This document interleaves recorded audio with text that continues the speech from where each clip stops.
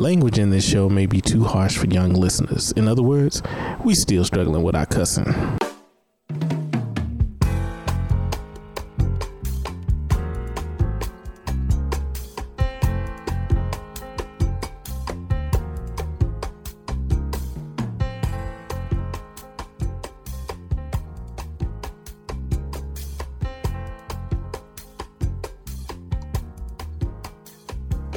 You're listening to Psycho Music Lyricology, a podcast where music touches the mind and heals the soul.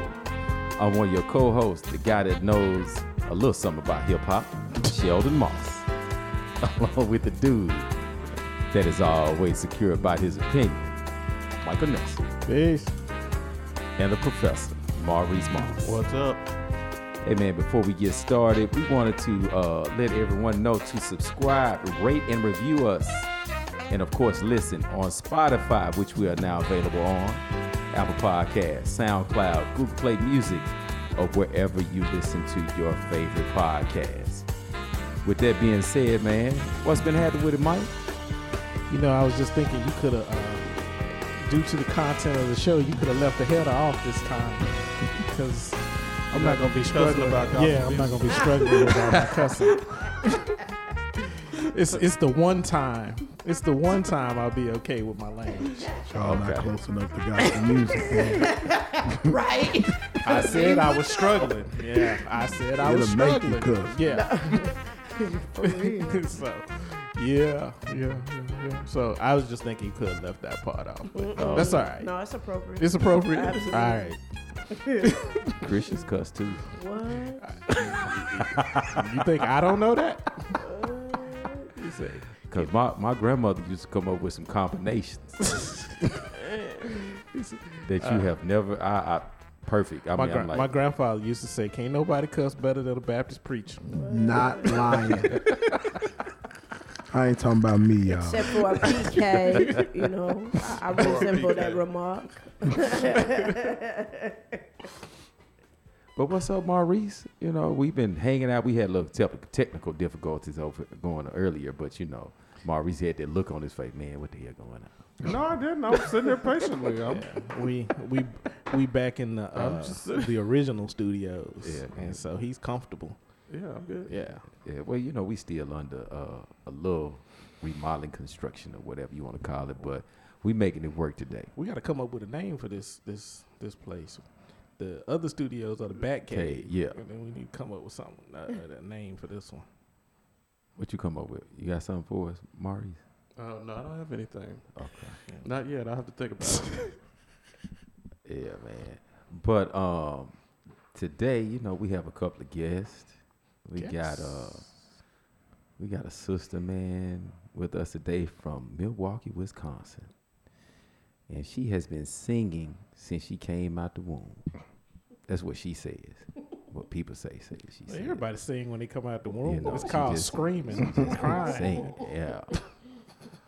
But needless to say, she has appeared as a guest vocalist on the Stellar Award-winning debut album of Dottie Peoples and the People's Choice Chorale. Since being in Dallas, she has performed with the likes of Daryl Coley, Donald Lawrence, Yolanda Adams, Israel. What you say, Houghton? Homeboy. Beverly Crawford, and Hezekiah Walker, just to name a few. She has had the privilege to serve as host of the internationally recognized House of Blues Gospel Brunch. She is the proud mother of 2 daughters, Leah and Lindsay. We want to welcome to Psycho Music Lyricology the one and only Don Miller. Yes, sir. Welcome, Don. Thank you. There would be none other than Don Miller, you know. The one and only. You the one and only. Yes, sir. And that, you the only Don I know. That's Miller right. I know. That's right. That's all that matters. You know, I have to say something about Don. You know, I kept telling, I said, hey, why don't you come on the show, do this gospel show? So this was like last year, whenever it was, Maurice. We was talking about it. Mm-hmm. So I told Dawn, she told me, boy, you ain't gonna never call me. You ain't gonna never call me. She checking me every time I say, you don't call. I said, I'm God. Okay. We've been trying to do this show for a year. We really have. I remember him talking about it. We really have been trying to do it for a while. For a year. Yeah. Literally. You know, so, but, you know, hey, you know, we actually have our bona fide star hanging out with us today.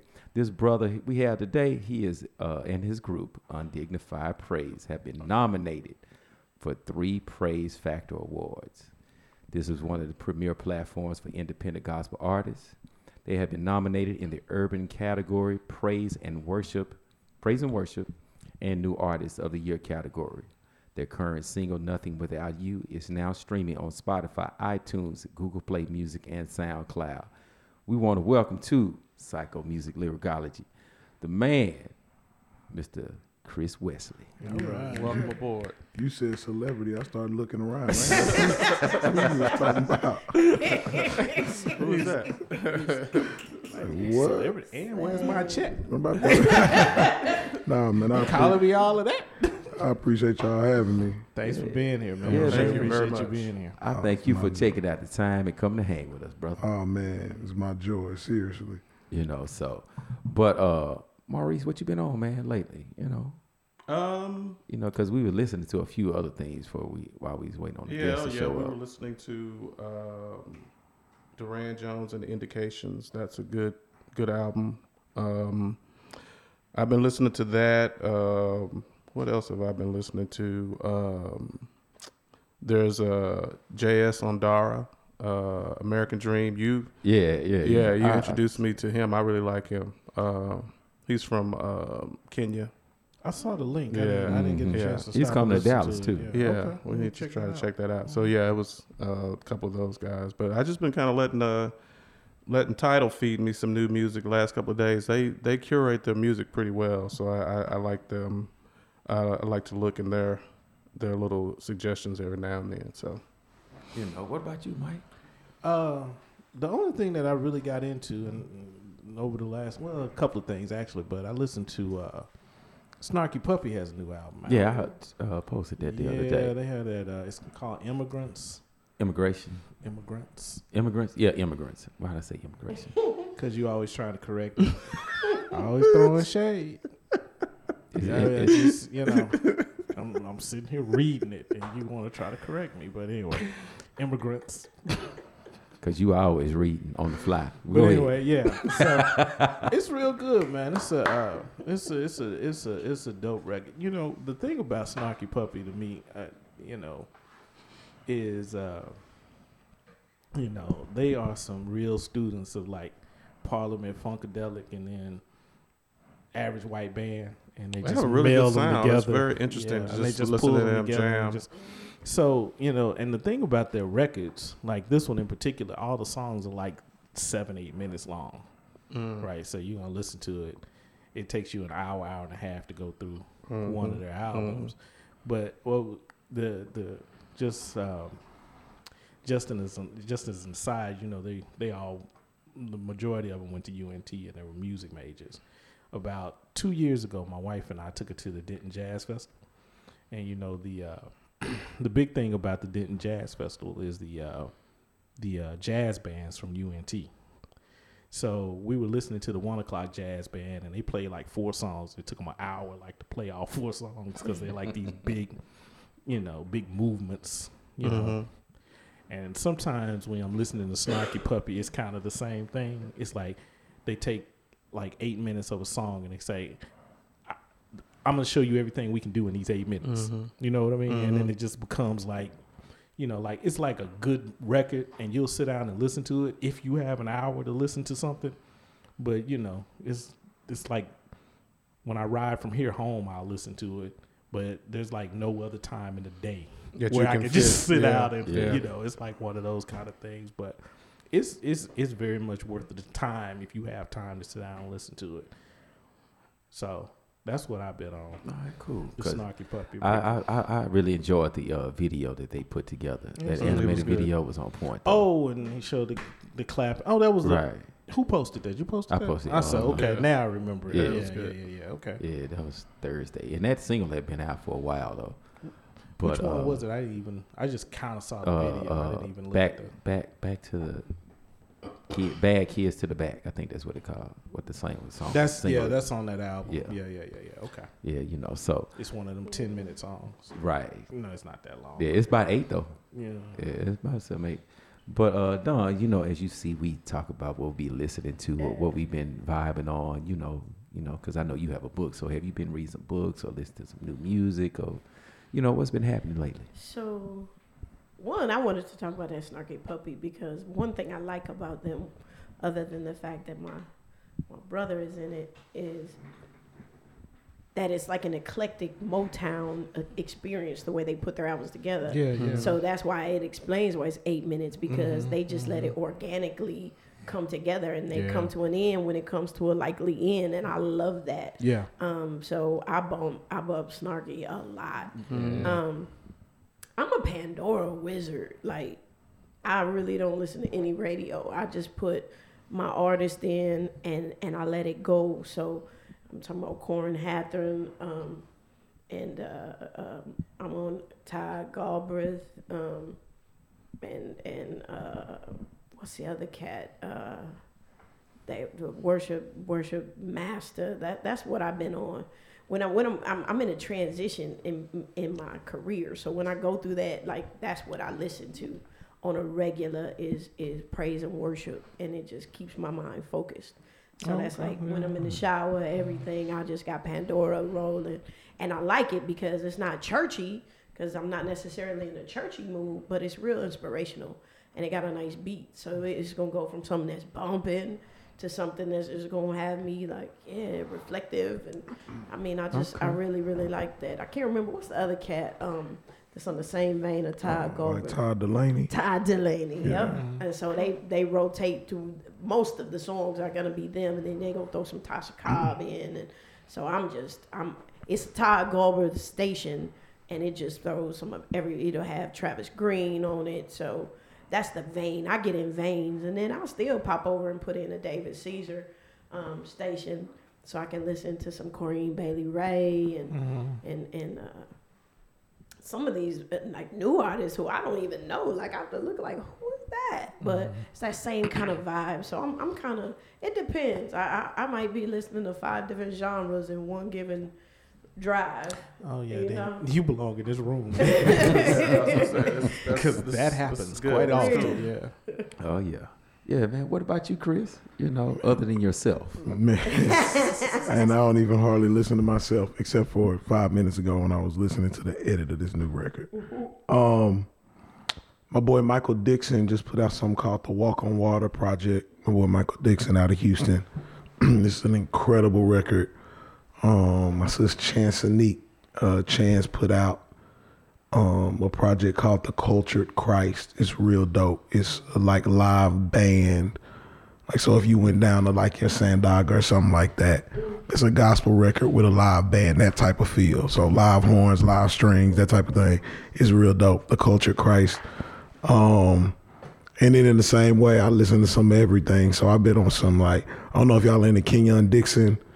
So I've been listening to some of him. He's a, kind of a new age soul artist. Her, of course, she like I've been banging a lot of Her's most recent stuff. Her musicianship is so incredible. I don't know if y'all saw her performance on what was she on? One of those late night shows, late night whatever. Like Jimmy Fallon? Yeah, like but people don't realize, man, like, she plays like 5 or 6 different instruments. Yeah. And so she start on lead guitar and then get on keys and then get on bass, like all in this performance. I was actually in a Facebook discussion with somebody just talking about how I think she is the most important female artist since Lauryn Hill when Miseducation came out. Like, she is to this new age music movement what Lauryn Hill was when Miseducation dropped. Yeah, like, she's critical and crucial for the next generation of musicians. So yeah, but and then so on the gospel thing, I've also been listening to this EP by this cat out of New York, Vincent Bohannon, Sound of Victory. That's a choir record. So it's like, it's a 5-6 song, like, choir, it's church. So like, yes, I've been listening to all of that stuff. It's, that's the latest stuff I've been on. Wow. Cool. But you know, everybody got a good list to go and research this week. Yeah. You know I'm a heathen, so I'm gonna have to figure it out. But you know what I like about her? Everything. Absolutely. Until recently, you didn't even know what she looked like. Yeah. She made She you branded focus on herself. the music. Yeah, that was You don't dope. even know her With her name. whole- Because you know She's she's her. a child star. She was on Nickelodeon or something. Wow. Yeah, And that so was a she wanted conscious to decision. disappear. Yeah. And she didn't want anybody to know her as the Nickelodeon star. And that's her whole shtick. Yeah. But that's what makes me mad. Like we talking child star, like she not like 19. Right. Like she like She's still extremely young. That's She's what still makes me very so young, mad. yeah. Like, fam, you out here playing 5 or 6 instruments and writing your own music and Yeah. smashing like, and you 19, fam. Right. Anyway, Right. don't get me. I'm She's sorry. doing Yeah, her thing. her music With my sounds life. fully formed. Yeah. Like she's had like a whole lifetime worth of experiences. talking about something. Yeah, like how many people find their sound Yeah, Man. that early. that early? Man. And that just in that vein, I've heard Prince comparisons Yeah. because of Everything, what she's able How to do multi-talented she at her age. Yeah, for sure. And when you think about it, there's not a whole lot of artists rocking the planet that could have done that at that age. No. For sure. There's No. There are Stevie, there's Prince. Yeah. But still, Stevie is not multi-versatile in all those instrumentations. Yeah. Yeah, that's true. no, he is. Now he play. Yeah, I know he plays plays drums. He plays drums, keys, he plays harmonica. keys, He plays. keyboard. Okay. Yeah, he does a lot, He but- does a lot. Yeah. Okay. Bass, he plays. Yeah. Yeah. Mhm. Matter of fact, on what was it? It wasn't Songs of the Kid Life, but one of those Intervisions, maybe. Stevie played like most of all his instrumentation on that record. That's what's up. Yeah. Taught me some. Come on, teach. and he the youngest one in the I room. know. I'm a music junkie, Yeah, fan. man. Y'all. As Because you're you young. belong in the room. I'm in. Right. I'm in the right space. Yeah, Right. Right. I told Sheldon, I'm coming, yo. Yeah. Yeah, man. I showed you just don't know. I have to really thank you for coming, man. Oh, my pleasure, bro. But like we were saying earlier, this is a show that Maurice has been really wanting to get into. Maurice has something he wants to say about this gospel genre of music. Yeah, definitely. When we first started this podcast, Mike started out with the idea of let's talk about protest music. And every conversation that we've had since then, there's been like fringe conversations about gospel artists and they come into play in everything that we talk about. So it sort of encompasses a lot of what we talked about. So you could run the gamut of gospel artists. You could go from like the Five Blind Boys of Alabama to Shirley Caesar to Commission.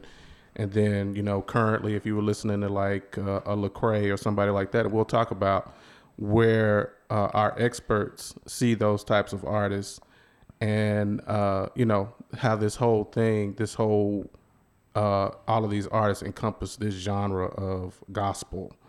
And also how the switch has happened from a lot of R&B artists, or I don't know if there is a switch, and we could talk about that too, of R&B artists who come out of the church and they go into secular music. And is that still kind of the assembly line for a lot of the new artists now? And I don't know that that's really how that's working right now. And from praise and worship to urban to traditional and to contemporary, how do all of these different titles play into gospel music? And do people who are steeped in that really listen to do they think about those different titles as they're listening to them and what those titles mean to them, if anything? So, we just want to kind of talk about gospel music. What does that mean to you? Who are some of the most important artists like you guys have talked about today? And what do we think about the gospel music industry as a part of the music industry as a whole? Mm-hmm. So like our first question would be like, what do you think about what is gospel music to you?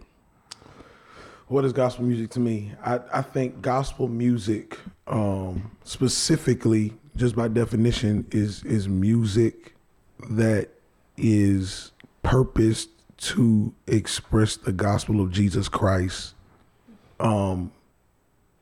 directly, not in a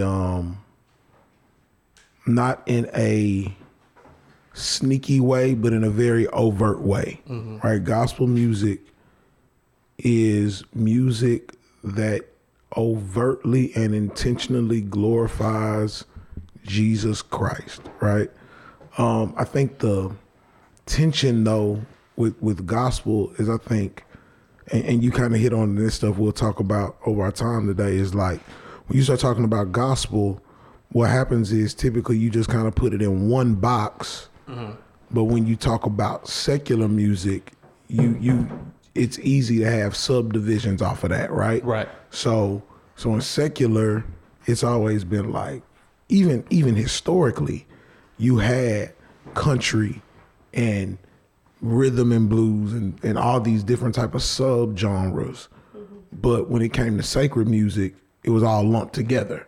You know what I'm saying? And so what's happening now, I think you see, is that when you say gospel music, you see so many different styles of that manifested for different palettes, right?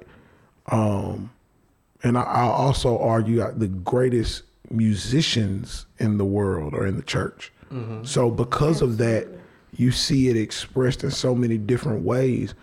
And I think all of it is expressed in excellence.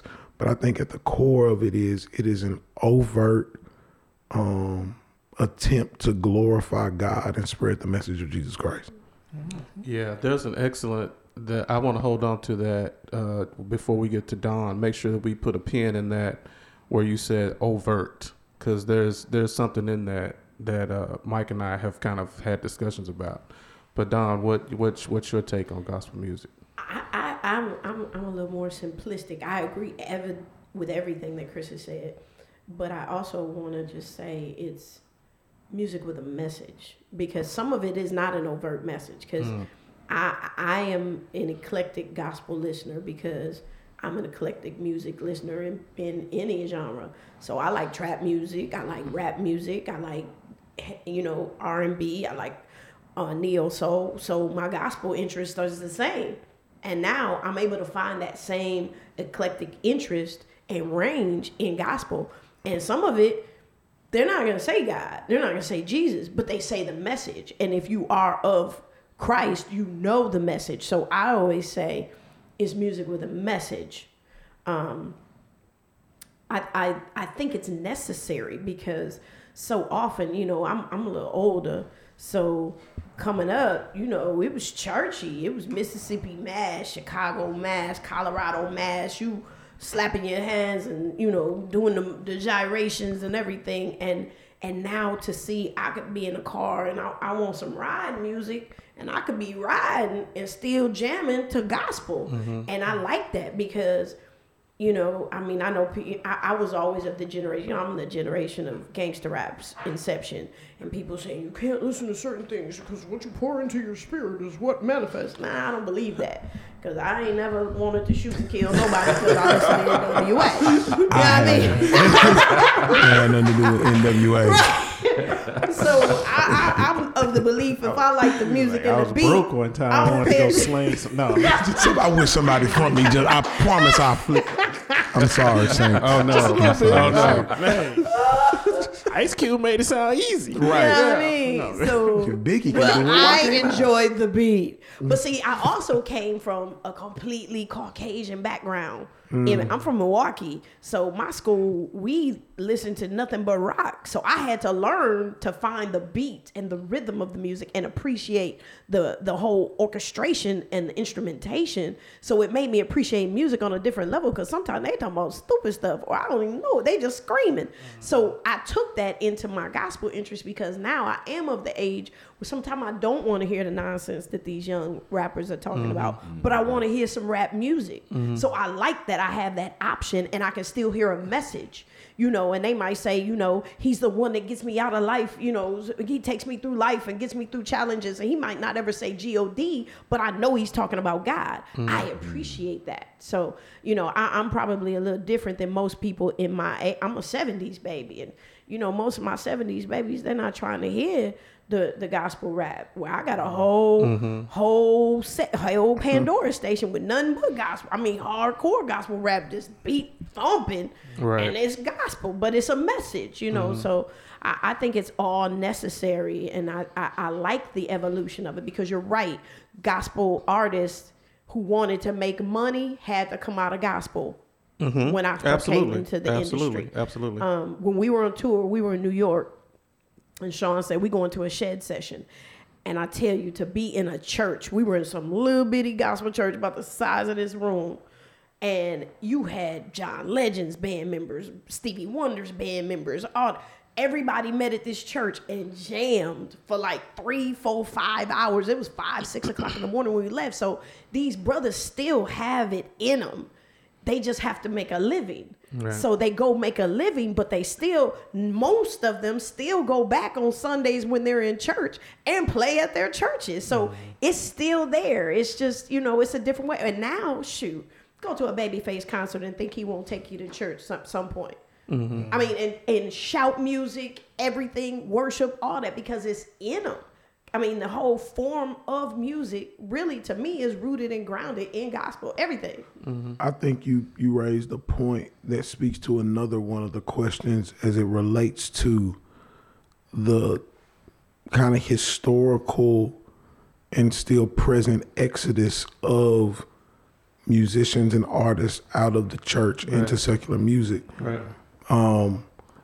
There were a couple of things that Don kind of pointed out that both the musician and the pastor and me wants to speak to. One of them is that I think the reason you see that isn't just because they need to make a living. And I say that because a good friend of mine is a church musician. Now he's gifted enough to go play anywhere. I mean, my boy is crazy. He can go play for anybody, and anybody would love to have him. But he, you know, God's taking care of him. Financially, he's good. But I think it's because stylistically, he fits a certain type of mold, and what he does, he's been able to find a platform for. So I think the greatest disservice the church has done to the gifted in the church is not giving them a platform that necessarily allows them to engage if they don't fit a certain mold. Right. So how many rappers grew up in our churches in the 80s and 90s, but had to become secular artists because there wasn't a Christian hip hop platform. Right. My youngest brother is actually a rapper, Charles K. Shout him out. Go get his single, Believe Me, on iTunes. He's crazy. Right. Now I'm the son of a pastor. We're pastors' kids. He don't rap about Jesus. Not at all. And listen, it's real hip hop like, but I can't help but wonder if the reason I have stayed in the church and he hasn't is because my gifting and skill set fit inside the box to a certain extent, whereas his didn't. So I think that's where you see the exodus. Like, yo, I'm literally a merge of all things churchy and current, right? So I hit you with a hymn and a worship song, and I love them all. Like, I'm churchy like that. But I know so many people my age that ain't. Like, that's just not their thing. And because it's not their thing, it's like, well, where's their platform or place musically in the church? Like, I can sing. I don't want to sing that. You know what I'm saying? Which is why gospel has had to evolve into a lot of the spaces that are necessary. Were you going to ask a question? Yeah, I was just. So let me get back to the point about an overt pronouncement for sure of Jesus Christ, because when you said that, one of the artists that I was thinking about when you made that particular statement was BB and CeCe Winans. That's a great point. So they had albums when they came out. And I think that first album came out when I was in college. But they didn't, I mean, there were songs that were crossover songs that didn't necessarily make a pronouncement. But they had this, they had a profound message. And then later on, with a lot of, with at least a couple of CeCe Winans solo records, she was very much praise and worship, and I'm in a very Christ-centered space with a lot of her music, and she was singing like that's where she was. And I'm wondering, did the gospel, or do we think that the gospel industry perceive those releases differently? Well, does that make sense? Yeah, for sure. Now the Winans are a different case because they were the churches first. So they were mom and pop Winans first, like they were doing gospel records forever, right? And so because of the perspective that the church had on BB and CeCe, they heard the songs and automatically thought gospel anyway, because in the minds of the church, they're gospel. So they could hear an addictive love and realize, oh, they talking about Jesus, right? Whereas if you're not in church, when you hear addictive love, you like, and y'all know you've been to a wedding and heard addictive love at a wedding. I play it all the time. I play Addictive Love. I play, what's the other one? I'm Lost Without You. Yeah. I play those at weddings all the time. And people who aren't in the church see them as love songs. Translate, But church people, because BB and CeCe were ours in the beginning, hear it as a gospel song. They know it's talking about Jesus, whereas the others don't. This is why I talk about, overt versus covert when it comes to gospel music. Right. If the objective of the gospel is to save the lost, but the lost don't realize that we're overtly pointing to the cross, they'll hear addictive love and think it's a love song and it's not about Jesus. Right. That's issue number one for me. Issue number two for me is they will hear a Jesus Walks by Kanye and think it's a gospel song when it's not. Jesus. You know what I'm saying? Right. So there are a lot of people, or there's this cat out right now. He's so dope musically. I dig his music. He got Donald Lawrence on his records. His name is Sir the Baptist. I don't know if y'all heard about Sir the Baptist. Yeah. So Sir the Baptist is dope, right? And it's message music, but it ain't doctrinally sound. It's not gospel. It is not the gospel message, right? It's actually very poor doctrine. So I can't hear that and say, that's gospel. I hear it and say, that's dope music. Right. But I can't, and it got a good message. J. Cole music got great messages. Right. You know what I'm saying? I love it. I bump it. Right. So, and these are the conversations that we've had those conversations for years. Yes, we have. So we've had those conversations. So because I have admittedly always been caught up in the dogma of the religious space, saying, if it's not the ministry, if the ministry has to have sound doctrine. For sure. That was always my issue. When we started talking about the gospel show this week, it was funny because a couple of weeks ago I saw a Cosby Show episode. That's what made me think about it. Remember, I don't know if you remember this episode, was when Vanessa brought her boyfriend home for the first time, and we were talking about getting married. Yeah. And he was talking about, I'm gonna put this steak on a trash can lid and present. And he was saying, it's the presentation. It's all in the presentation. It's all in the presentation. Right. And I tell you, so growing up in one of those old timey, religion churches with an old pastor, the gospel music that I listened to were hymns mostly. So, and it was the hymns, even if you jazzed it up a little bit, funked it up a little bit, they were still hymns. And the point for me is that I was getting the doctrine that I thought was necessary, right? Melodies from Heaven, that album when Kirk Franklin first came out. Yeah. All of that. I was on board. I heard, I listened to the music. I was like, oh, this is good, but I don't think I've listened to this whole album, heard Jesus' name yet. And I'm just concerned, but it's good music. I'm all in. And then when he first presented it, we went to a concert in Irving.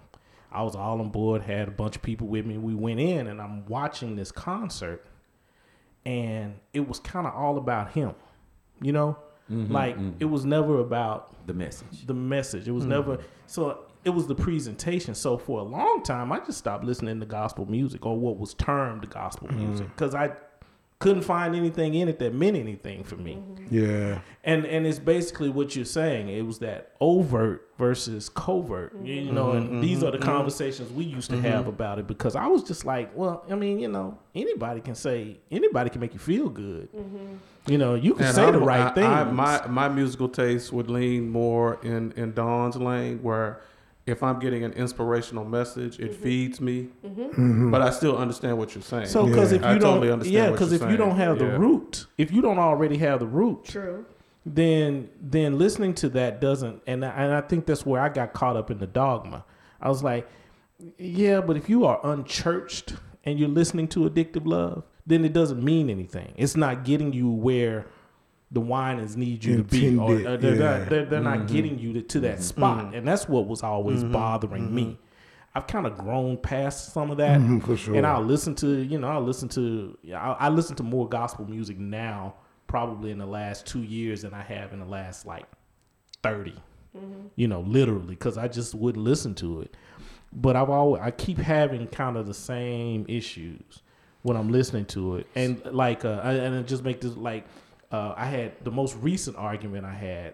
The girl from Mary, Erica Campbell, that white dress she had on her album cover. Do you remember this? This was like a year or two ago. Oh yeah, I remember. Let's go. Erica's fine. She's stacked. Oh yeah, and I was like, but mighty are the works of your hands. Amen. If anything was blessed. Come on. If anything was blessed. He looked and said it was good.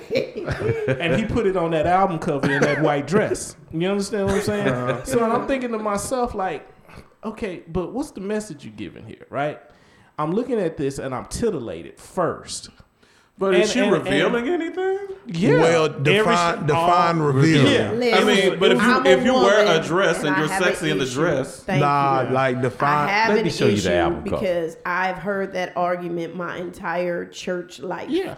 Because I'm out front, you know, I sing and minister in song. And people are always like, you got to be conscious of what you have on because you don't want to deter anybody from Jesus. Okay, I can put on a paper sack and you're still going to see my shape.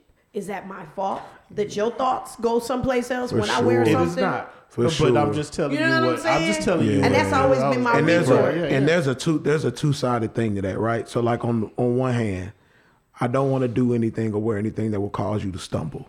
Right. But if you don't have enough discipline and strength to not stumble at every little thing. If I'm unchurched. It's not on me. You know what I'm saying? That's not that. Now that I'm looking at it, that's not that. See. No, listen. Then you didn't. You didn't see it on the cover though. She's gorgeous. The way they had that shape on that cover. Listen. It was all about her in that white dress. Well, okay, so y'all understand marketing. It could have said Jesus across the top of it. But it didn't. You still not gonna see anything but that white dress. Google did it. Google, her sister did it.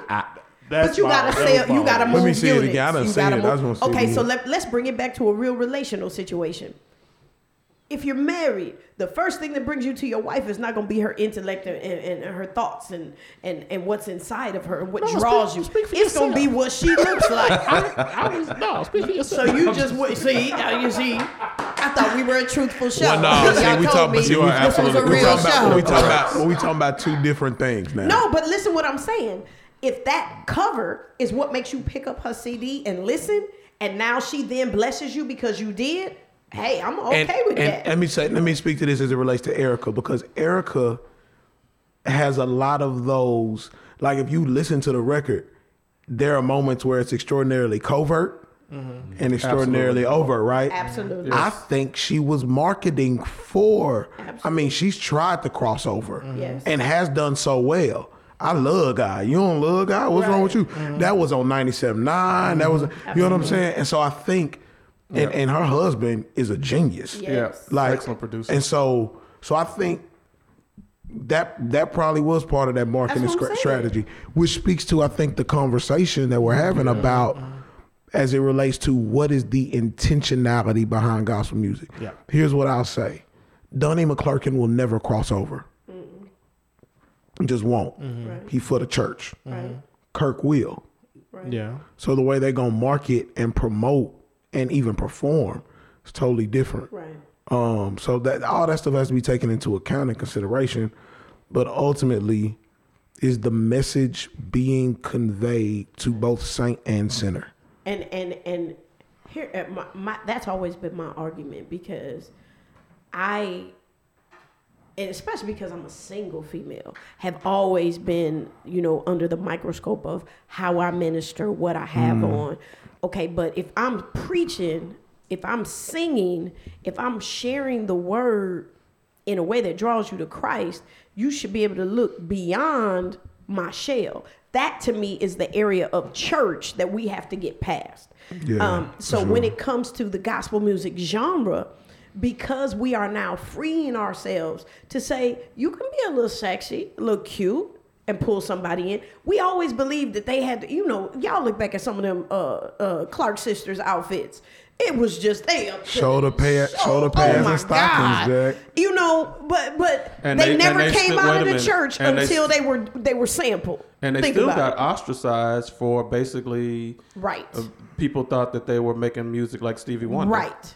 And they were straight, overt Christian gospel singers. But that's I guess it's almost like a catch-22. Like, we should be able to, as women, exhort our blessedness, and it be okay as long as we're not raunchy with it. That's my thing. Steve Harvey said, "Stop saying Christians ain't sexy, because if they weren't, where are all these little Christians coming from?" Come on.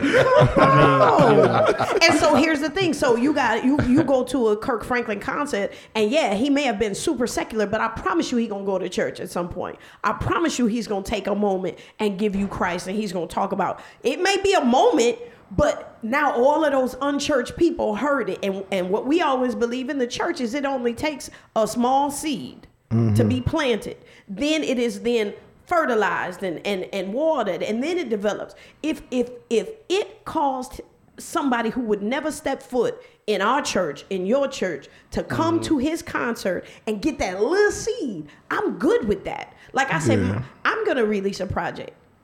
My project is not going to be gospel. It's with music with a message. Hurry up. Period. And release it. I know. Already. I know. Me and your boy been talking. I got some music out there already. I know. I do. It's old. But it's so long, bro. It's long. That was 9 years ago. I am. Me and your boy done talk. We on it. I'm on it like next month. And you tell him to hurry up and get on it too. I know, right? So I'm going to release music. It will not be overtly gospel because I know there will be some people that will never pick it up if it is. But if I can get you to listen to music with a message that encourages you, and then you read my story, and then with my concert, of course, I'm going to be speaking. Of course, I'm going to have an opportunity to have a connection with my audience. Now I can tell you what my message is. But I drew you in. You may never have come if I would have said God, God, Jesus, Jesus. But see, that stems from every artist knowing their purpose and assignment. True. Right? So I'll never make music other than that which is overtly Jesus, Jesus, right. Jesus, because I know my responsibility, right? So it's the Lecrae conversation, right? So right. Lecrae falls out with the evangelical church in a lot of areas, well, specifically the white evangelical church in a lot of areas, but his music started to change, right? So now you look up and he on the BET Hip Hop Awards and doing the ciphers and things like that. But his purpose flipped. Like, so his purpose became, I want to take my gift into spaces where it can draw people in. But because Mali Music did the same thing, I think because they were ours, right, we understood the assignment. Right. So it's like you have an assignment to go into the world, which is necessary, and to pull people in those ways. Right. My purpose ain't that. My purpose is to equip the body and encourage the believer to go do that in their own individual life. So I think that's the other thing about gospel, how vast it can be, because there are a lot of artists that are infiltrating the culture, right? I mean, I think the most famous of all is Aretha Franklin. Yeah. I mean, she was the churches. Yeah. Absolutely. She was the churches And so it continued throughout much of her music. Yeah. Any concert, she was taking you to church. Yeah. Even in her secular music, you heard the church in her secular music. Yeah. So it's a personal responsibility vibe. Is how you ask 50 different artists, you'll get 50 different responses based on that person's understanding of their individual assignment. Like that Matthew 28, go into all the world. Like, what is your musical purpose? If your music doesn't have a purpose, you won't be able to write a message well or whatever. And so I think that's the other piece of it. So I have grace for a lot of artists because I understand that everybody got a different intentionality. Is that the sentiment throughout the gospel industry? Because I hear two different perspectives, but you all don't have any strife between you. There's nothing where there's nobody looking down or whatever. I mean, you have instant chemistry here that I've witnessed here, and you are friends. Mm-hmm. So do people in the music industry say, oh, well, she's not speaking directly to the people of Christ and he's too indoctrinated for me? Do those conversations really happen amongst people, and is there that level of division? Here's the quickest way I can give you an answer. Snoop Dogg put out a gospel record, and the Clark Sisters and Rance Allen were on it. Mm-hmm. Was but my favorite it would never be featured at GMWA. Right, and that's the point. So the point I'm making is the tension rarely, if ever, exists between the artists. Right. Okay. The tension exists within the church, the establishment, the listeners, right? Because the church, listen, and this is a totally different conversation, and maybe we can come back and have this one. But the church is still a very, very, what one old preacher said, it's the only hospital that kills its wounded. Oh, wow. You know what I'm saying? That's like, deep. Like it's, I heard that. Yeah. I heard that. Yeah. Like it's like, so the church is the, so Erica Campbell put on that dress, right? Mm-hmm. But 97.9 wasn't talking about it. Right. Didn't nobody say, ooh, that's revealing. Are you kidding me? The world would not call that revealing. At all. Right.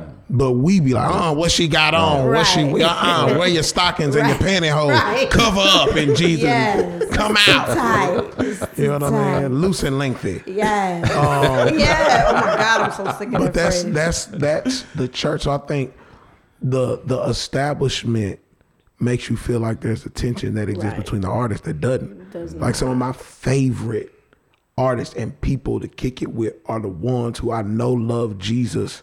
Like in their lives scream, I love Jesus, even if their music doesn't. Right. Mm-hmm. You know what I'm saying? So we cool, we great. Right. But the church, That's what will blow your mind. Like everybody was, for the perfect example, Fantasia backstage before she got ready to go do a R&B concert. And they did what became a viral rendition of a gospel song that was just fire to the extent that she recorded it after that. She wasn't going out there to perform that, but it is in the veins of every single background vocalist, musician, and lead vocalist at any of your secular concerts. 9 times out of 10, they are opening up in the back, warming up on a gospel song. Mm-hmm. They are doing it. They are not warming up on their stuff. They in the back singing a good old down home gospel song as a warm up. Let me ask a question about the very point that you just made, because we did a show a couple of weeks ago about Lionel Richie, and one of the things that we talked about was the fact that in the middle of his career, he released Jesus Is Love. Mm-hmm. Commodores, yeah. So, and he was Lionel Richie before that. He was Lionel Richie after that. His career didn't suffer that I know of, but because he did catch that. some grief. He did catch some critical grief, but mostly it was from the church. Precisely. Do we think an artist could actually do that now? Do we think an artist that's out there could like make a song and overtly? Fantasia just They did do. Fantasia just did a joint with Ty Tribbett. Yeah. Like Ty Tribbett. Well, let me get specific. On their own album as a part of their own, and then release the single. Well, yeah. Now it was on Fantasia's record. Okay. It was called I Made It.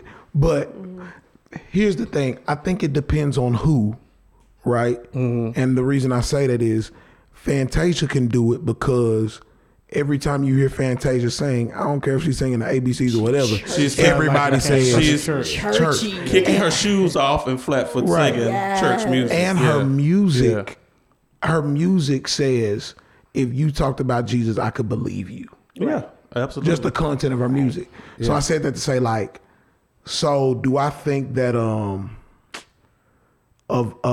and I wouldn't even know because I'm not.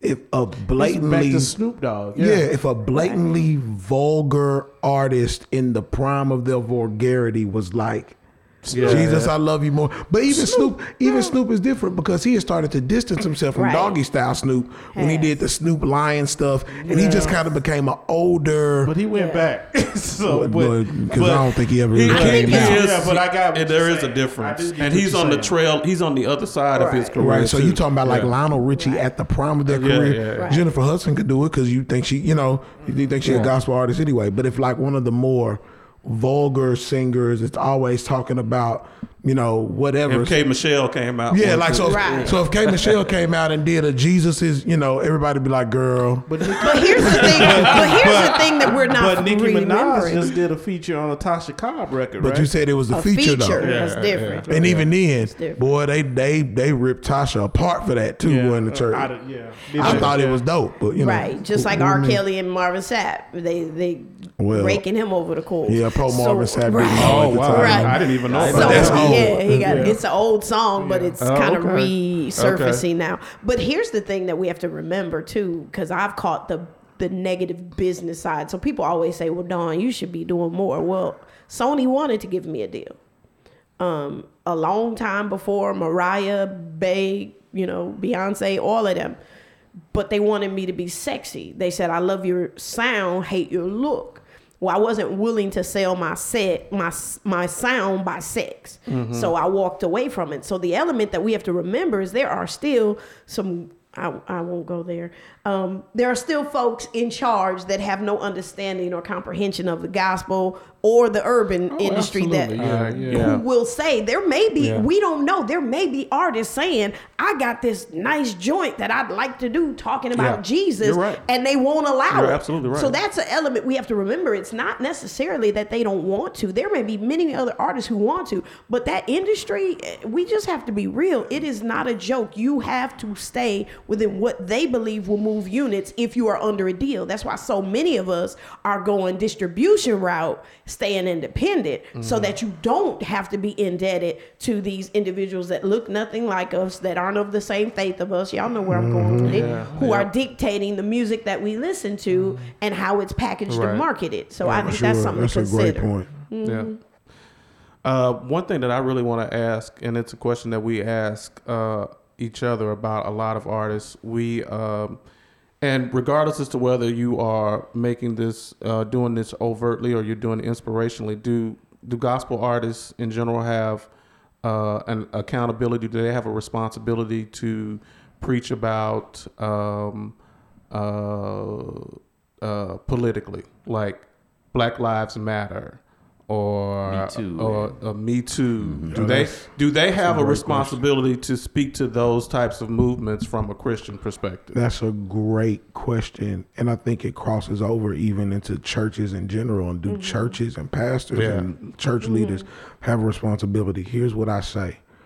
Dr. King said, "Injustice anywhere is a threat to justice everywhere." Right? And you look at the civil rights movement.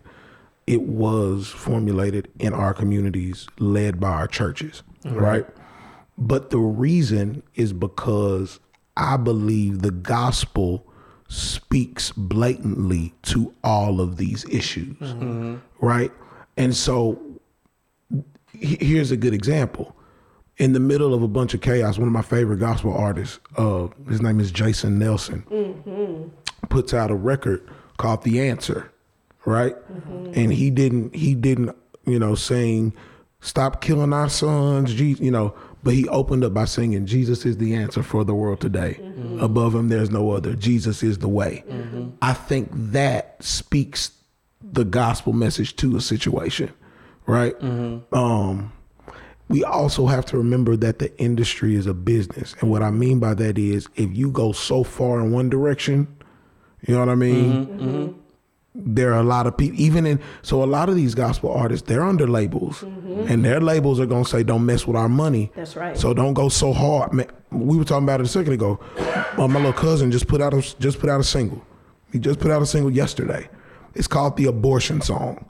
And in it, he's singing the perspective of an unborn child whose parent is going to get an abortion. That sounds controversial. Right. So iTunes, they wouldn't put it on iTunes. He had to put it out on SoundCloud.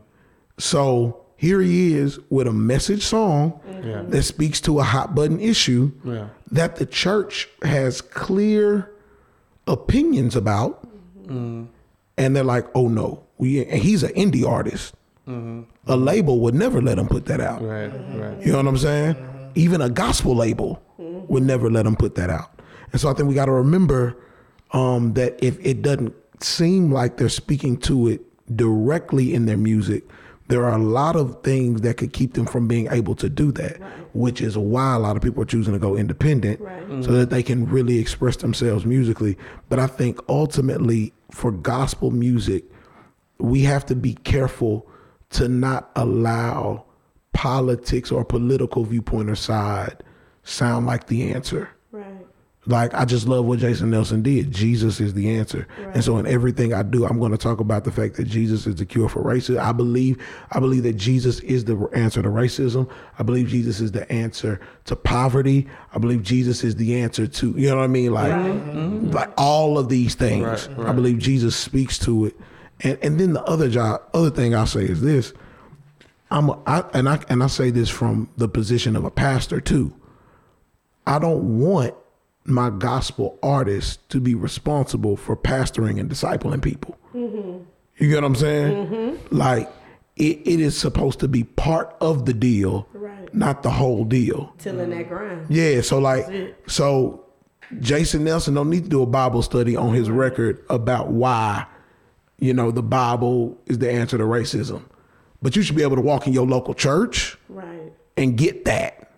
Okay. Right. So I think a lot of times we put expectations on artists to be what they're called, never said they're supposed to be. Right. Okay. You know what I'm saying? Okay. And so I think we need to also remember how to put people in their proper lanes, in their proper place, and allow them to walk in their gifting and calling without expectations of them being something else. Right. Oh, okay. So I have a unique challenge because I'm a politician.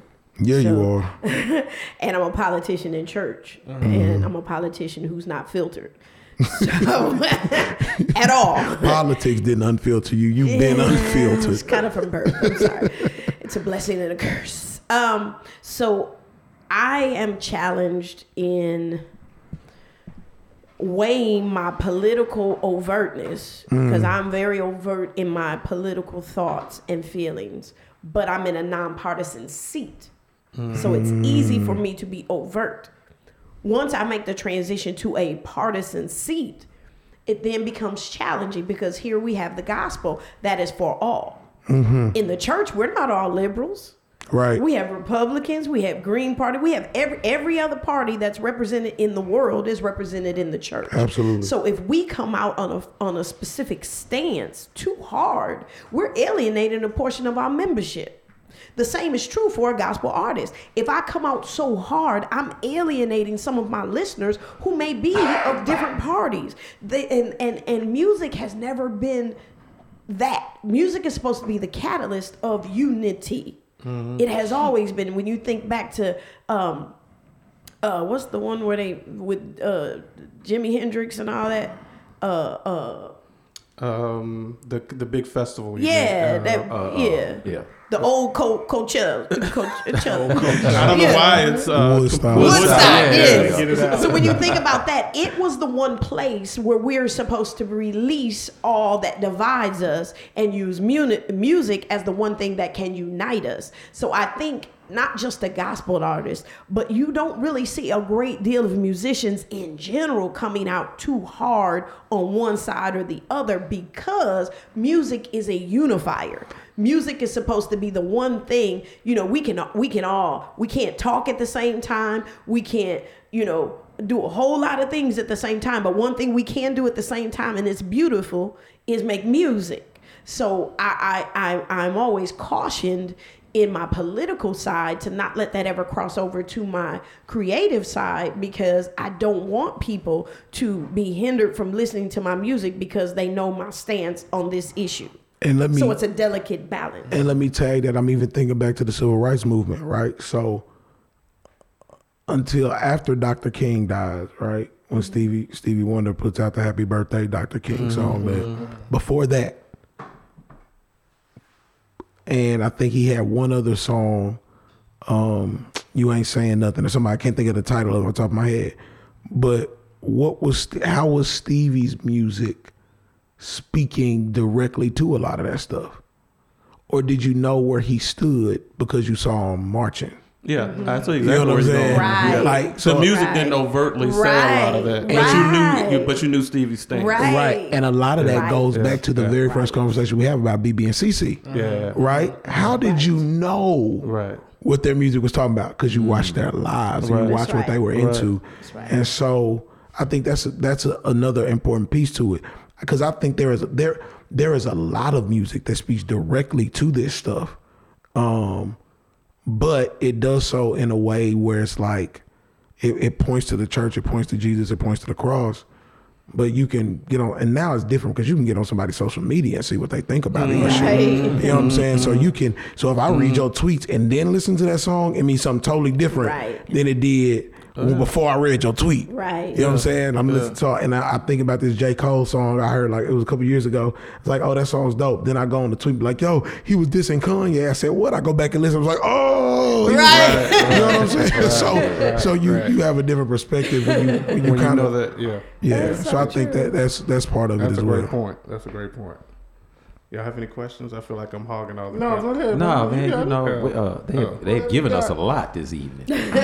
Actually, now I want to actually get into actual musical taste and talk about some of my favorite gospel artists, and then just find out what your perspective on that artist is. Oh, okay.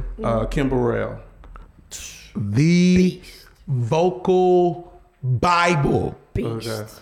Okay. But I'll say this: the songwriter in me and the artist in me, this is the thing. So I love Kim. I think Kim is incredible, and nobody will ever say anything negative about Kim Burrell vocally. Okay. I think the problem when it comes to Kim's music and why you never really see her putting out successful stuff of her own is because it's not easily translatable to the church.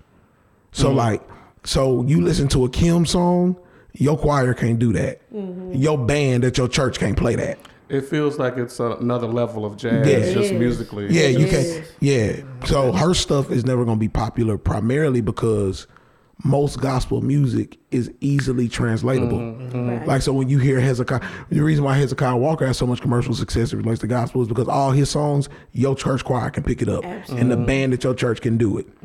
You can't do that with a Kim record. Sure not. You're going to find a lead that can do that. Yeah, you can't touch that. But she's incredible. Beast. I really hate what happened to her behind comments that have always been made in church, especially in the Kojic faith. I mean, you heard that on a regular, but because she had just gotten that acclaim secular, all of a sudden what she had always said in church, people recorded it, and now it became an issue. And she was like, what? We've always said this. But she had never been in that secular arena. So what was the controversy?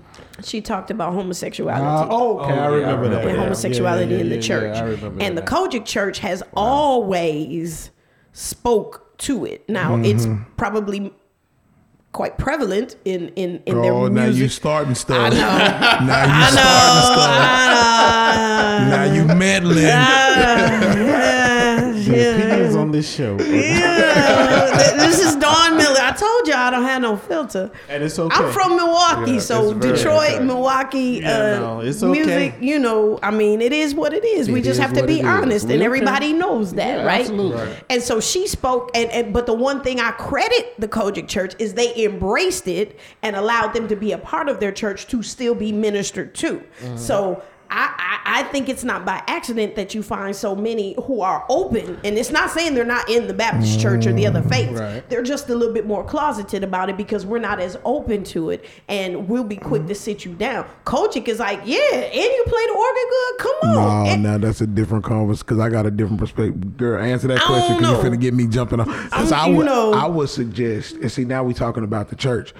I think, as with anything, we allow the gifted to struggle in areas because we want to manipulate and use their gift, not because we care about their transformation. So I don't think it was. But I'm saying, I don't think it was meant to be welcoming. Oh, you struggle, come on in. No, I don't mean you that. Can play, Negro. That's come what on. I'm saying. But in a Baptist church, they could care less if you can really play that. I mean, you gonna make me say something to you when we get off air because I can't say this on air. I can't say this on air. The key is overt. We may know. I'm gonna text you what I'm thinking because Chris, you know what I'm saying. Like I know what you're saying. And overt, it's not overt. Like we know. Like I'm gonna text you. He's finna text you two church announcements. No, I'm finna text you. I'm finna text you 2 words. I'm finna text you 2 words. That is my example to your point, and you're gonna have to stop. You're gonna have to stop. I already know what you're gonna say. And then who's the other artist that you get ready to ask? Yeah. Yeah. Because they texted each other now, so you can go to the next one. I knew you were gonna say that. Okay, all right. So you know better, girl. But it's not as overt. Girl, what ain't overt? Okay, since that's text, we can't reveal. We can't see it. So let's move on. So I read recently about this group getting together, and I'm just curious as to if anybody followed them and is awaiting their return, and that's Commission. Oh my Lord! So I religiously listened to their last reunion record, that 2-disc reunion record that they did. Oh I hope it's real. Like I hope they really pulling some more stuff back together. I was, I told you I found my iPod, and wow. That's the blast from the past right there. I was a couple of weeks ago. I was telling them that I was digging through some stuff in the garage, and I found my iPod, and it was still sitting on the deck. And so what I've done is, I just put it in the bathroom, and I put it on shuffle and just hit play. And the other day, Commission came on, and I had just like almost forgotten that they existed. And I mean, I didn't even have all the soap off of me, and I turned the shower off so I could listen to this song. I was like, oh, I gotta hear this song. I was like, that was one of those groups that when I stopped listening to gospel music, I could still listen to Commission because I was just the embodiment of what they did. It's just like fulfilling. You know what I mean? And who knew Fred Hammond was gonna become Fred Hammond, and Marvin Sapp was gonna become Marvin Sapp? Man, Commission was. And then, so what was that group? They tried to kind of revamp a Commission feel. When Fred did it. Yeah, and it was Fred and Brian Courtney Wilson, Eric Roberson, United Tenors. I'm trying to think of who the fourth one was. You didn't get the feel. Their record was good. Did y'all hear that? The vocals were hot. Yeah, it was. But you just didn't get that. They had feel. a song called "Hear and I Pray." Oh, Dave Hollister was the other one. Yes. Oh, I remember that. You just didn't. Yeah. I mean, they were the vocality. Yeah, it wasn't the same. Was dynamic, but they didn't get that same chemistry that Commission had. Like Commission was churchy, contemporary, and hip all in the same thing. Like, God, they were ahead of their time. They really were. Absolutely ahead of their time. They really were. I have a deep cut, and I don't know if it's a deep cut or not, but when I was really listening to what I think people would consider to be urban gospel of a different era, like the late 90s and maybe the early 2000s, there was a group that I really loved. It was a husband and wife called Angelo and Veronica. Does anybody know about them? Angelo. They're in Nashville now, but they had about 2 or 3 albums, and they were really, really good. Thank God for Apple Music. I had to suffer. Angelo's? You say Angelo? Angelo and Veronica. Yeah, they were really good. He and Clarence made me suffer today. I really liked. I mean, and they're very good vocally. They're a white husband and wife, but they sing soulful gospel. The man music. is white and the woman is black. Yeah. Yo, I recognize. Angelo and Robinson? I don't think she's black. Her maiden name is like Petrucci. What is it, Angelo? No, you know what's crazy? She's come out as a solo artist recently. She has. Yeah, okay. Yeah. Who was it? Angelo and Robinson? No. Angelo and Veronica. Oh, and Veronica. Yeah, she just came out. She's out as a solo artist now. Go back and listen to some of their stuff as a husband and wife. They had some really, really good songs. I'm on it now. I just downloaded the I've record. been typing stuff since y'all been talking. They had some really, really good songs. I was forced through those records a couple of times. I don't know why you didn't like those. They were really good. Actually, I don't know that I didn't like them, but I was persnickety at that point. Persnickety. Real snobbish at some point in my life. So the whole crossing over and secular versus Christian music, I'm wondering if an artist chooses to do that today, do they face? And I'm kind of circling around the same topic, and I'm thinking about a white artist when I'm thinking about it because I can't really think of a black artist that had the same kind of scrutiny.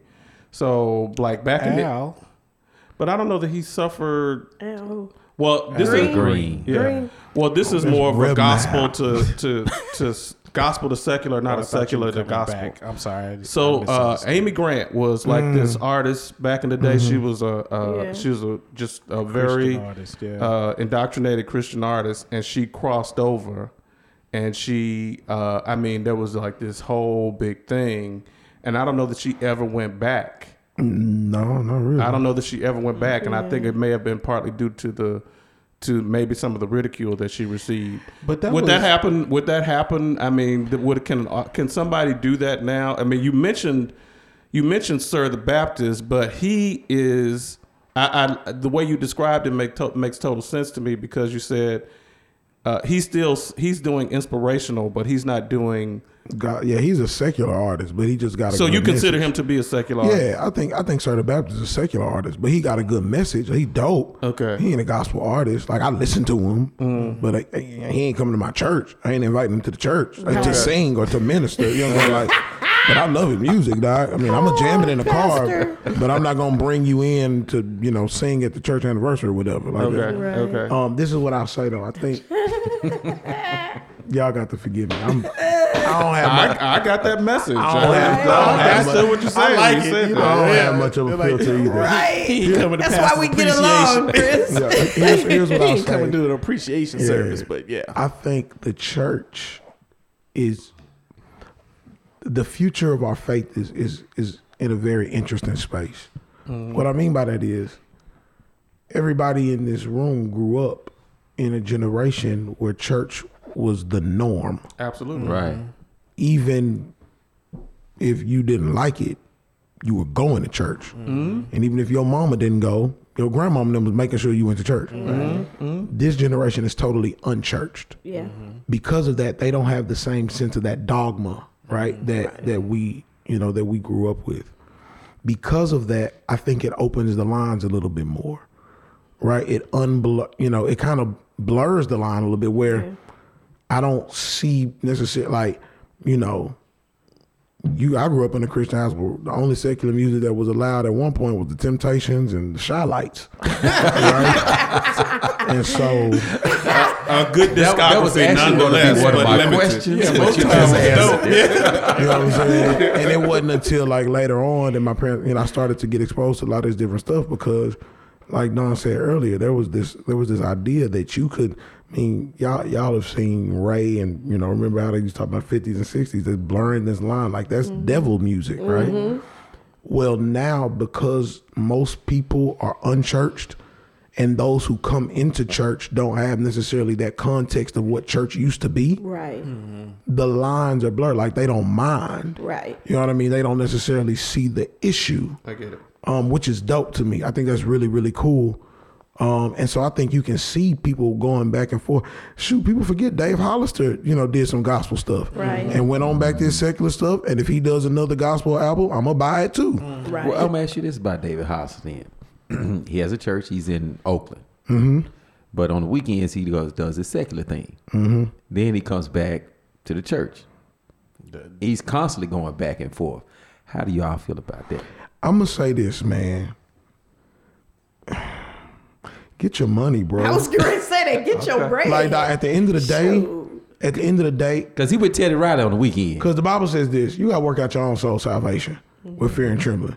If I don't have a conviction about it, if the Holy Spirit has not convicted me that this is wrong, I don't need to stop. Gotcha. Right. You know what I'm saying? Because there are a lot of things, you know, about Paul said all things are lawful, but that don't mean all things are beneficial. Right. When you save, you free from under the law. You can do it. That don't mean it's a right thing to do. So you got a lot of Holy Spirit to teach you about those things that might not necessarily be sinful. They just might not be beneficial. Right. Man, listen. Then it may be the message in the song that he's doing on Saturday. Yeah, I'm gonna be honest with you. The Lord ain't convicted me about cussing. At all. Now I know. At all. Now I know. Thank you. But I know. But this the thing. But I know when and where I should or shouldn't. Right. I don't think drinking is a sin. At all. But I know when and where I should and shouldn't. Right. So I think a lot of that comes with some of those little gray areas. Right. The Bible ain't black and white on everything. Right. Get your money, bro. And until the Holy Spirit convicts you and then you become disobedient, that's a sin. And I would say it isn't even just because Dave goes to sing with Teddy Riley. There's those of us, I think back to a time when breweries were big. And there were people that worked at Schlitz Brewery and were pastors of churches. There were people that worked at Pabst Brewery and were are you convicted because you go to work every day and make money from a liquor foundation? It's a good example. Another good example. Yeah. And I get this from your dad, Chris. I worked at a title loan company, and it bothered me when I initially got the job offer, and I went to your dad, and your dad was like, "Man, that's a job. You know what your heart is. Minister to the people when they come in." I was like, "That's a good point." But at a point when it got uncomfortable. To your point, where I felt like we are hurting families by what we're doing in the name of helping them with these loans, then it was time for me to leave. But at the point that I didn't have a job, and that's a job I got, he was like, "Girl, go feed your family, period." Man, and y'all know Don used to sing in them juke joints on Saturdays and then come lead worship on Sunday. I saw Arrested Development on her bio. When I tell you, I used to hear this at my church. See, I'm not even saying the name of my church. It was some old saints that would come to me like, "I heard you singing them juke joints." But you better believe if you were ever at a gig of mine on a Saturday night, when I'm on my last song, I'm like, "Yo, I don't know what you know, but my daddy said I don't let my Saturday night affect my Sunday morning. So I'm going to be in church in the morning. Where are you going to be? Find some church home that you want to go to. All right, now let's jam this last song." And I was going to have my behind up, and I was going to be in church and probably leading the song. Yeah. And our minister of music caught flack about it when I first came to the church, because I don't know, Chris, you could correct me, I think I was the first person who was so prominent in the gospel choir and leading songs that also had a strong secular background. And was public, and people knew. Right, like, people, but they was at the concert. Here to go. And I'm going to tell you, because I was there. Like, you know whatever. But it was like, so they were challenged, but you sitting in the audience with me. You're not seeing me doing nothing improper, but you got a problem. You going to my minister of music saying, "Do you know, don't?" Okay, but you only know that because you was sitting up in the audience jamming to me last night. You finna get me in trouble. I'm finna defend you in the wrong way. Y'all come on. I have an aunt who sings at one of the churches around here, and she her voice is very juke jointerish. I'm here and for so it. when she starts singing, people, my cousins, we all kind of look at each other and start acting like we're smoking cigarettes at the juke joint. Yeah, because that's how she sounds. And that's where her background came from. She grew up singing, at juke joint at the clubs in East Texas. That's where she sang. So that's where her voice is, and that's what she sounds like when she starts singing. It's hilarious. We all looking at each other like this. I'm not gonna say his name because he might listen, but there's a brother that sings in the male chorus at the church that me and a few of my friends call lounge singer, because he gonna croon, Jack. Sing, give it to you, and he gonna pimp to the mic. Like swag. Go ahead, swag yourself on up and down. Swag today. And we did a show last year about house music, and we were talking about, and we actually called the show "It's in Our DNA." And there's just nothing about, and that's where the protest, and we started talking about gospel music, and we just figured out, well, since we've been having this show, there's like almost nothing that we haven't run across that that all of the genres kind of blend together. Right. We haven't found anything. And in fact, when we did the house music show, the guest we had on the show, the first thing he said was, the reason I started listening to house music is because it sounded like preaching. He said they sounded like they were preaching to me. And it was like, you know, and then we go back and listen to it and go, that's exactly what that sounds like, you know, and it's just part of who we are. It's just, you know, it's just the rhythm of the drum that's in our just in our blood. And you know, you hate to think about it like that. Not really hate it, but you don't want to say, you know, but it's genetically in us. Hit a rhythm. Me and Chris notorious because we be looking at the band like, yeah. I feel like funk in the church. We be like, But you know what's crazy? And my friends will tell you this. My friend, we all like got the same vibe. So we'll be out doing something. It'll be a secular song. I mean, there's a song that a little big head girl. It's Ariana Grande. That's Big head no, the little big head girl. She sings though. She can Her, Jessie J, and Nicki Minaj had this song called Bang Bang. I don't know if y'all heard it. Yeah. Yo, that thing so churchy to me. Like I was walking down, we were in the mall somewhere, and I heard it, and my feet started dancing like it was praise break music. I said, "What is going on?" Because it's everywhere. Like all music takes us back to our root, but that's because, and this is what I'll say, my little, you know, that's because the Bible, and this is what I really believe, which is why I'm a gospel artist.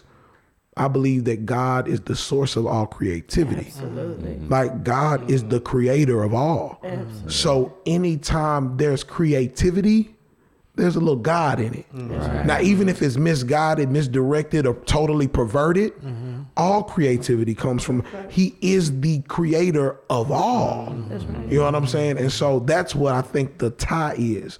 The tie is that the scripture teaches us God created everything. Yes. And so even if somebody has perverted what he created, still at the core of it is his creation. So now, did you have something else? I was gonna say, if I could put y'all on the spot, could y'all raise up something for a couple of bars? I don't know. Think of something, Chris. Girl, I don't got no voice. I'm not no real singer. I just got through preaching. I'm just putting y'all on the spot. If y'all can't raise, you know, it's all good. Wait, like together? You want to do something together? Yeah. I'm trying to think of a good common praise and worship-y type of. Yeah. How about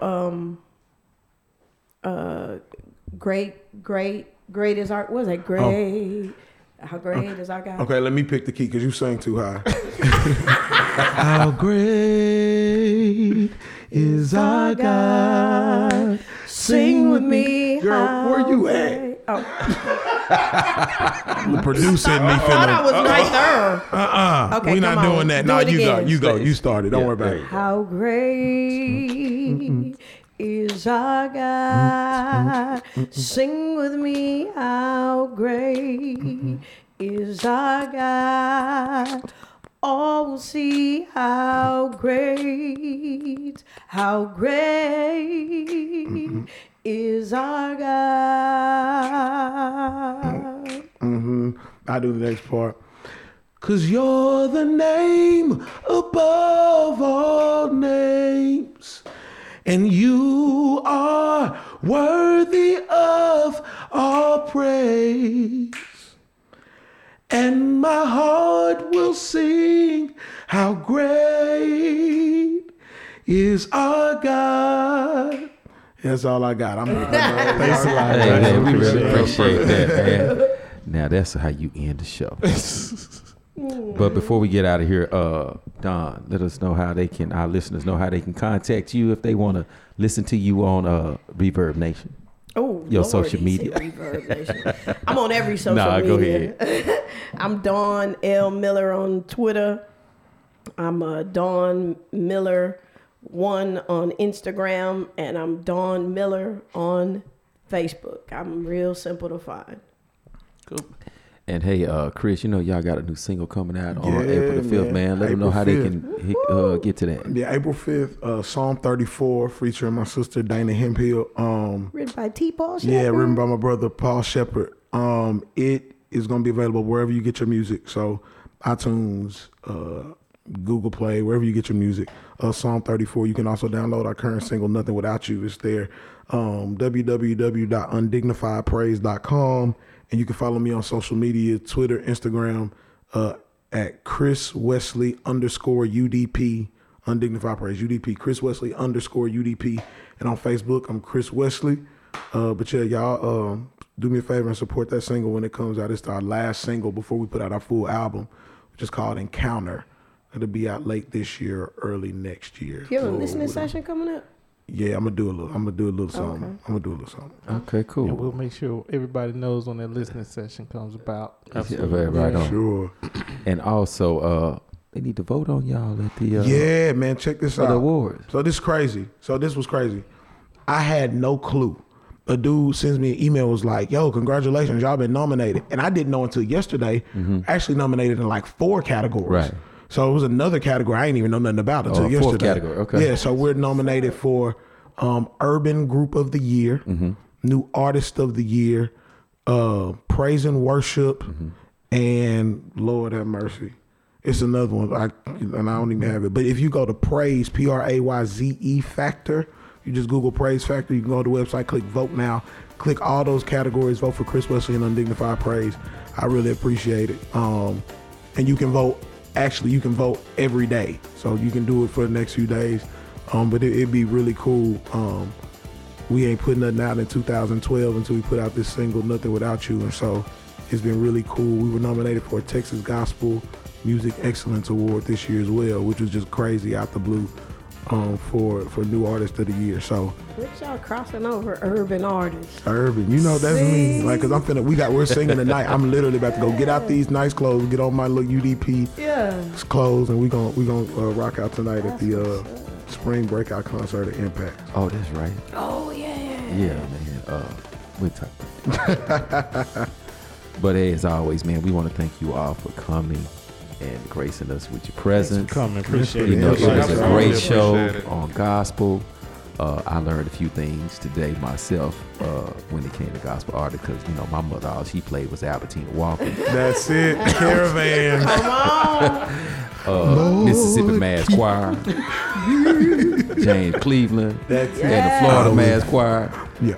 That's all I heard in my house. So Coming from Chicago, I don't feel no way. Shh, shh, shh. Come too far.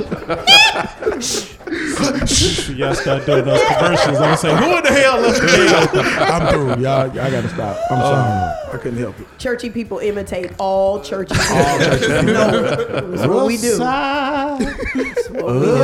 the The mountain. best comedians are in the church. I'm telling y'all. Yes, That's yes. that's where the best comedy is. For real. Oh, man.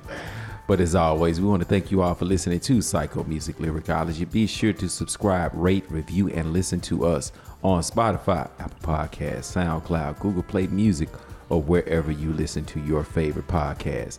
Like us on Facebook at Psycho Music Lyricology. Follow us on Instagram and Twitter at PsychoFellas. And we can be contacted at psychomusiclyricology@gmail.com or hit us up at 469-606-9534. Until the next time, peace. Peace.